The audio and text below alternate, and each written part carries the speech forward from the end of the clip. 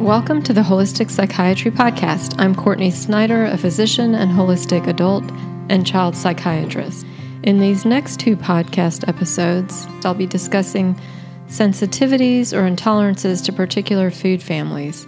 I'm not talking about food allergies or what we would call specific IgG food sensitivities. Here I'm talking about when our body is reacting to something that naturally occurs in various foods.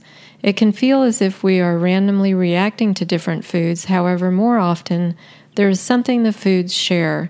It could be that they're high in histamine, or high in oxalates, or high in salicylates, or high in lectins, or even sulfur, or what we call FODMAPs. You may even be reacting to more than one food family, as these sensitivities themselves share common root causes. Aside from sensitivities, I'll talk about three food families that can have a more direct impact on neurotransmitter functioning for some people. These include foods high in copper, foods high in folate, and foods high in glutamate. To avoid this podcast being just lists of foods and lists of symptoms, for each I'm simply going to briefly talk about the general component the body is reacting to and why. I'll only mention the most common symptoms and the most problematic foods, or the foods with the highest content of whichever family I'm talking about. And I'll talk generally about what causes these issues and what can be done. I'll be giving specific resources, so as you listen, just stay open to what catches your attention. Then know that you can always dig deeper. What you don't want to do listening to this podcast is to become fearful of food. You want to eat, and you want to eat as varied a diet as is possible given your own situation. Avoiding more foods than are necessary and for longer than necessary can lead to further problems with the microbiome, which is the balance of microbes in our gastrointestinal tract. It can also impact our nutritional status because many of the foods that I'll be talking about would otherwise be good for our overall health. And it can make it harder to be with people if we're extremely limiting our diet. And if we have a fear-based relationship with food, the stress of this can have its own negative impacts on our immune reactivity, on our gut microbiome, and our overall well-being. I think this is one of the risks of this type of podcast and really a risk of functional medicine in general. If it's not balanced with other healing approaches, for example, to lower our immune reactivity or to help with gut health, it can put people at odds with food and with their body. So if you have a problem with a food group, usually avoidance isn't necessary for the long term. Something is typically causing high immune reactivity, and I'll explain why this is very often mold toxins. So there are a number of articles and online groups that will address these food families, and very little of mold toxicity or other biotoxins are being discussed there. And so the end point becomes simply avoidance. And my hope with this podcast is to move people in their thinking so that they don't have to have a life of ongoing avoidance of particular food groups. Before I go through some of these families related to sensitivities, know that many, but not all of the physical and brain-related symptoms will overlap. This is because many are related to mast cell activation. I have a previous podcast about mast cell activation, but know that these cells are part of the immune response. When they are triggered, they release histamine, which we think of with allergies, and inflammatory mediators that can travel to other parts of the body. If they are in a state of high reactivity, it doesn't take much to trigger them to release those inflammatory mediators. Biotoxins, for example, toxins made by yeast or mold, or even things like Lyme and Bartonella, are commonly what is causing mast cells to be especially reactive. And of those, I would say mold toxins are the most common. While mast cells are throughout the body, they're especially prevalent in the gastrointestinal tract, the skin, the respiratory system, starting with our nose and sinuses all the way down to our lungs, and urinary tract. So these are areas where you will as I go through each family, you'll hear a number of symptoms from these particular areas, but also joints are a common area in the body affected. Though mast cells are not in the brain, they do communicate with inflammatory cells in the brain, triggering inflammation there. So this could look like brain fog, fatigue, depression, but also anxiety or hyperactivity, and in some cases, mania or psychosis. So though avoiding these foods can help, avoiding the foods often isn't getting to the deepest root cause. For each group, there does appear to be a genetic vulnerability, but again, this is an aligning of genetics often with disruption of the microbiome and some form of toxicity. Another reason these food families can be challenging, not only do the symptoms overlap, but some of the foods will also overlap. Specifically, oxalates, salicylates, and lectins are all primarily from plants. So you could be eating something deemed very healthy, for example, black beans, which are high in oxalates, high in salicylates, and high in lectins. Similarly, avocado, which gets a lot of positive attention, is high in histamine, high in folate, high in copper, and high in salicylates. Fermented foods can be very problematic for people who are struggling with histamine sensitivity. For most people, however, those would be very beneficial probiotic foods for the microbiome. So I hope you're starting to understand why someone with these underlying vulnerabilities may start to have new symptoms when they are starting a healthier diet. They're taking out carbs, putting in more vegetables, and with that, perhaps some of their symptoms are improving and other symptoms could be getting worse. For each of these food families, there is variability into how someone might respond. Someone may have a severe reaction and someone else mild. Some will react to all the foods in the family and others to most of them. And here again, you don't want to limit more than you need to. So while food lists can be helpful, listening to your body, especially as you start to reintroduce foods in a family, will be especially important. And for those who do feel like they are reacting to almost all foods they put in their body, this is typically due to mast cell activation, which again, in my experience, is most often related to mold toxicity. There are other variables that can certainly contribute to mast cell activation, like genetic vulnerability and or weakness in a stress hormone pathway, which I talk about on my mast cell activation podcast. Before I move into the specific food groups, I'd also like to comment on what everyone can benefit from when it comes to food. And so that would be to having a diet that, as much as possible, is not processed, does not have additives or preservatives. So this is food that you would essentially be preparing, or for the most part that you would find in the periphery of the grocery, in the produce and in the meat and fish departments, as opposed to the middle aisles, which are often processed foods.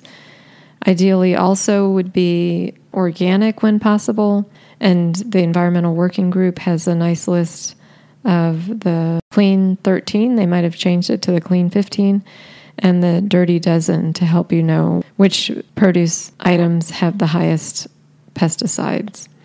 Optimizing zinc levels is especially important because zinc impacts gut health, the immune system, and neurotransmitter functioning in the brain. I have a previous podcast on zinc, but I can't overstate how important this is when it comes to many of the issues that I'm going to talk about with food sensitivities. Avoiding toxicity or addressing toxicity if, for example, someone has mold toxicity or has been exposed would be very important. And then supporting the microbiome through increasing diversity of foods. That helps with the diversity of microbes, and that helps with us having less inflammation. Probiotics can be helpful, as can pre- and probiotic foods. In this podcast, I'll talk about histamine and the plant-based foods that include oxalates, salicylates, and lectins. And then in the next podcast, I'll discuss high sulfur foods, FODMAPs, and then food groups that relate to neurotransmitter activity, including high copper foods, high folate, and glutamate. So starting with histamine, main thing to remember about histamine is that microbes produce histamine when they're breaking down food. So the longer something has aged or been left over, the higher the histamine content will be. And so this will be foods such as anything that's been fermented, anything that is left over. Beef happens to have a higher histamine content than chicken because it goes through an aging process so that we can digest it. Also, dried fruit and dried meats. Certain fresh fruits and vegetables can also be high in histamine. However, spinach, strawberries, avocado, tomato, citrus are all high in histamine. But histamine intolerance can occur for individuals for a couple of reasons, but one primary reason can be that they are unable to break down histamine in the gastrointestinal tract. So we have a gene, DAO, or diamine oxidase, which its job is to break down histamine in food. And if we have a weakness on that gene, and that could be because of what we call polymorphism, that is sort of like a mutation, but if we have a weakness on that gene and we don't have adequate DAO to break down histamine in food, then the histamine will move into our bloodstream and we can experience symptoms. Another enzyme that's involved in breaking down histamine is histamine N-methyltransferase, HNMT. And this is something that is involved with breaking down histamine once it makes its way into the bloodstream. Methylation, which I've talked about previously, is involved in this breakdown of histamine as well, and here requires the presence of S-adenosylmethionine, which basically is SAMe for those who follow these types of details. Other enzymes involved in the metabolic pathways of histamine that I'll mention because someone inquired on Facebook would be HNMT, ALDH, and MAO. But for the most part, I think about DAO, HNMT, and overall methylation. Aside from genetics, medications can impact the functioning of DAO. Another reason someone might have histamine intolerance could be, instead of a DAO insufficiency, they could have an overload of histamine for other reasons. So perhaps they're dealing with mast cell activation, releasing a lot of histamine into the body in addition to allergens, and just having an overall overload. And then upon eating something high in histamine, that just tips the scales. So DAO does break down histamine, but it doesn't necessarily completely remove it. So if you think of histamine as a cup, once full and overflowing, that could happen even without a DAO insufficiency. Brain-related symptoms with histamine intolerance or sensitivity could be fatigue, brain fog, depression. It could also be irritability or anxiety. Again, the symptoms will not necessarily be specific. There can be gastrointestinal symptoms from bloating to diarrhea, abdominal pain, constipation, nausea, but people don't have to have all of these symptoms. Respiratory symptoms could be nasal congestion, sneezing, shortness of breath, runny nose. Someone might have rapid heart rate, drop in blood pressure. Skin issues could be flushing. I would say that's more common. Eczema, swelling, itching, and for some people, headaches or dizziness. So again, the causes could be genetic.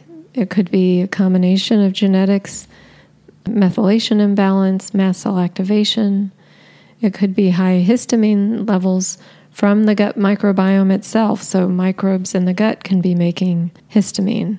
There are certain microbes in probiotics that are histamine producing. Or as I mentioned, a medication could be impacting DAO.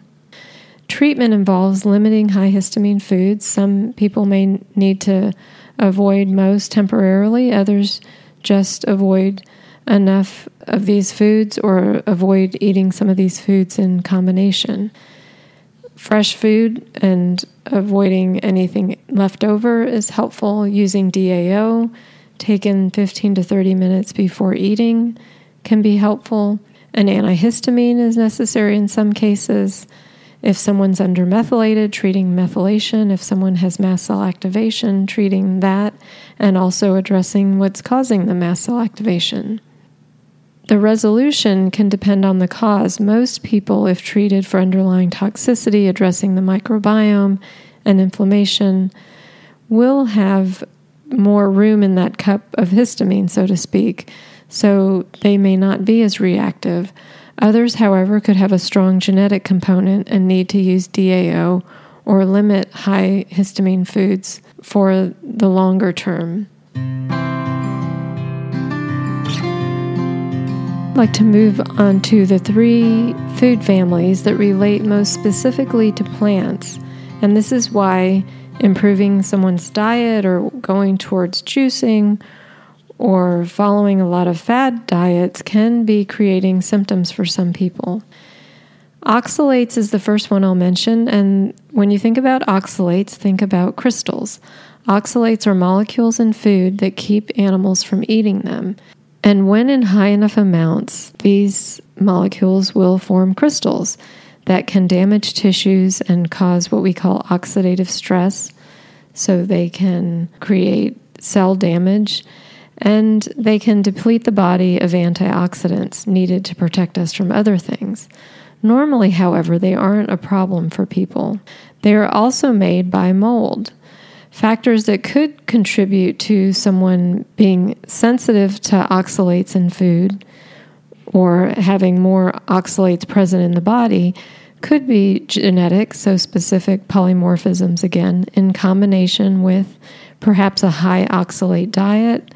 Perhaps they have mold toxicity or mold growth in the body, usually in the sinuses and or gastrointestinal tract. Leaky gut, which is gut permeability, so things are moving into the bloodstream more easily. There's also evidence that glyphosate, which is a common herbicide, and something that we would be regularly exposed to, especially if we're not eating organic foods. And even with organic foods, there's still going to be some glyphosate exposure. There are certain antibiotics that appear to diminish microbes that otherwise would deal with oxalates in the gastrointestinal tract.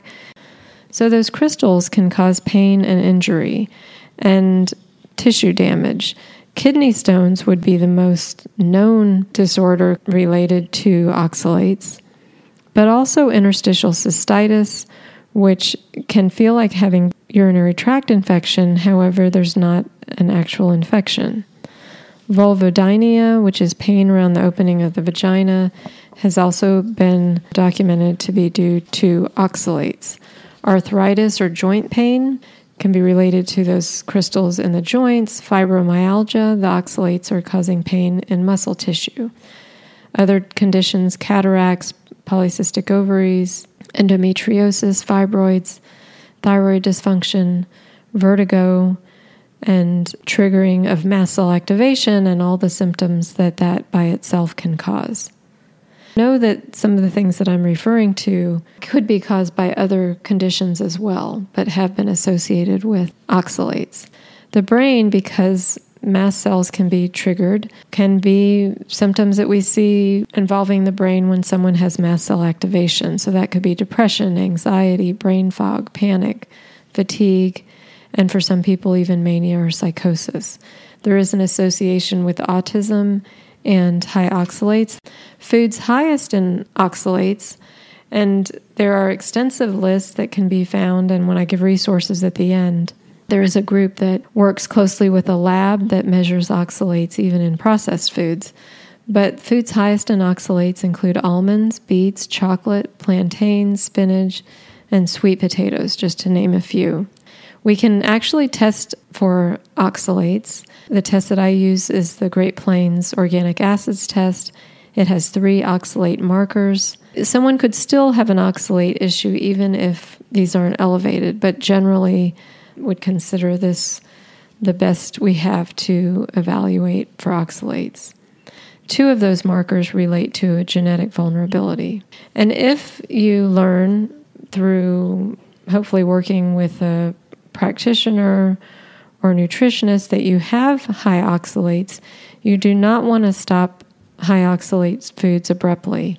This will cause a rapid mobilization of oxalates and a worsening of symptoms, as well as quite a toxic exposure to your body. So what we typically recommend is that it be done very slowly, about 5 to 10% a week.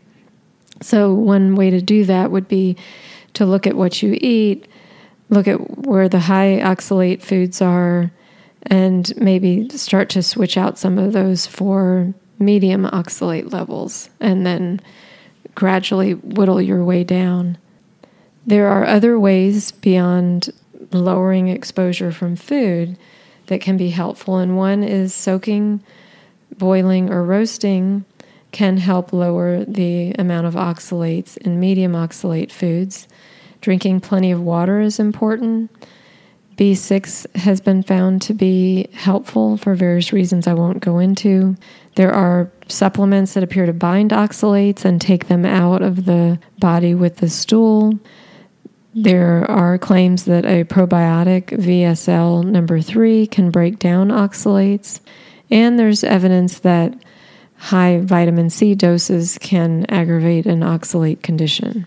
More what I would call deep root cause treatment would be addressing the microbiome, treating mold in the body if present, removing mold toxins, which could be causing someone to have more of a immune reactivity to things like oxalates. They may be reacting to chemicals in their environment. In addition to these chemicals and natural chemicals in food, they may be more reactive to stress, electromagnetic fields, weather changes. Helping calm the immune system is very important, and addressing what is causing the immune system to be so reactive. Again, I would mention mold toxicity as being a common culprit. If someone has a strong genetic component, we can't necessarily undo that, but we can help them lower the overall load. And for everyone, their sensitivity and intolerance may be different. Another plant-based food family is salicylates. And think of these as basically a plant chemical. I associate oxalates with crystals and salicylates with a natural chemical. And aspirin is a synthetically derived salicylate. So these are chemicals made by plants or man-made and used in cleaners or medications such as aspirin. Those who have an intolerance can often have problems with both the plant-based and the synthetic. Like oxalates, they're part of the plant's defense system, protecting it from insects, microbes, and even weather elements. They're found in herbs, spices, fruit, vegetables, nuts, seeds, and oils in varying concentrations, so I'll comment more specifically shortly. They're also in personal care products, toothpaste, perfumes, creams, some household products, and essential oils. Generally, they're anti-inflammatory, so for most people, they're very good. A small percentage of people will have immune reactivity from salicylates. Associated symptoms can be an aspirin allergy, physical symptoms, I mentioned previously, skin, respiratory, digestive, in this case frequent urination, but ringing in ears can occur, muscular pain, back pain, even dystonias, so this would be muscle spasms or tics. Anaphylaxis is possible, so that's a full-blown allergic reaction where there can be drops in blood pressure, swelling in the throat, where someone is unable to breathe. This is when you imagine the most severe type of allergic reaction. As you can see, many of these symptoms are fairly aligned with mast cell activation, and again, salicylates can trigger mast cell activation. As far as brain symptoms, ADHD, insomnia, nightmares or night terrors, anxiety, chronic fatigue, and in some cases depression, comes to food, keep in mind that salicylates can build up over a few days, so reaction may not seem as quick as a food allergy, which would be right away. High salicylate foods, vegetables would include broccoli, mushrooms, sweet potato, pepper, asparagus, zucchini. Fruit would be all berries, pitted fruit, including apricots, cherries, peaches, and grapes, most teas, wine, most nuts, but especially almonds, cashew, macadamia, pistachio, and pumpkin seeds. Flavorings, so mints and fruit flavorings, olive oil, coconut oil, and processed meats, so luncheon meats, most vinegars, spices, and dried fruit. So why would some people be more susceptible to salicylates? Again, perhaps they have mast cell activation and they're reacting to a lot of things. Perhaps they have high oxalates. Perhaps the high oxalates and mold toxins are plugging up those detoxification pathways necessary to take care of salicylates. Perhaps there is low sulfur in their diet and they're less able to detoxify. Perhaps they have genetic vulnerabilities that make it more difficult for them to detoxify.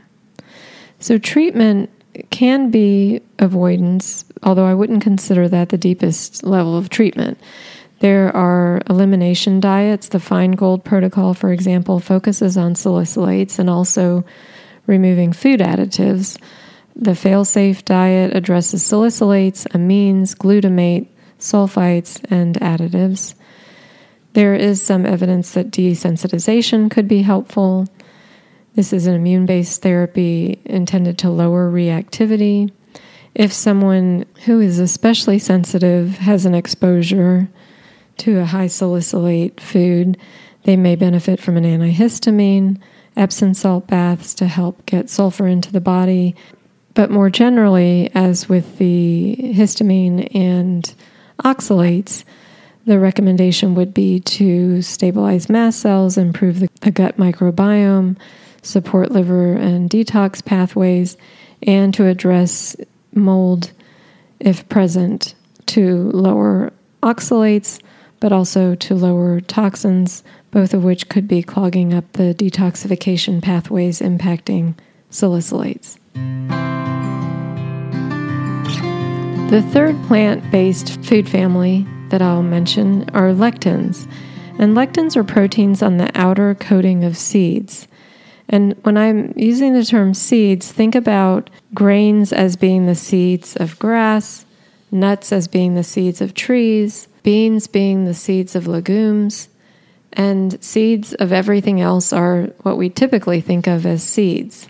So some of the higher lectin foods would be certain grains, corn, oat, rice, buckwheat, beans, certain nuts, pumpkin and sunflower seeds, the cucumber family, so melon, squash, and cucumber, nightshades, tomatoes, peppers, and potatoes.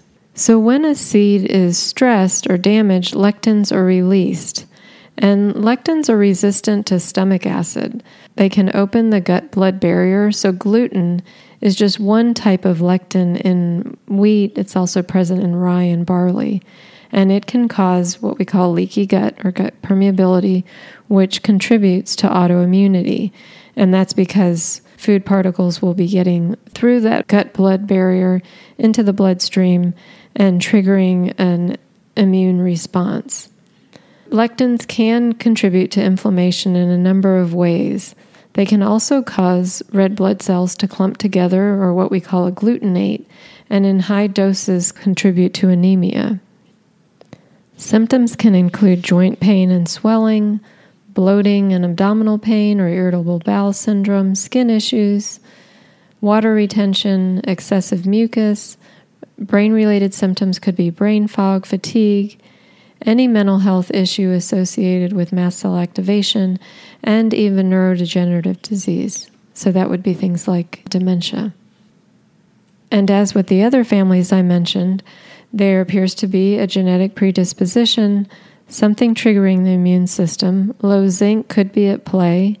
Mast cell activation can be contributing to the symptoms, as lectins can trigger mast cells in a number of ways. We don't measure lectins. However, one can do a 6-week low lectin diet and see what symptoms improve. There are ways to lower lectins in foods. One would be peeling. So, for example, peeling a cucumber, seeding, so cutting the seeds out, pressure cooking of squash, potatoes, rice, oats, beans can be helpful. Pre-soaking can be helpful. And sprouting may be helpful in some cases. And again, the more sustainable treatment would be to address the microbiome, address toxicity, address nutrient imbalances, especially if low zinc is present.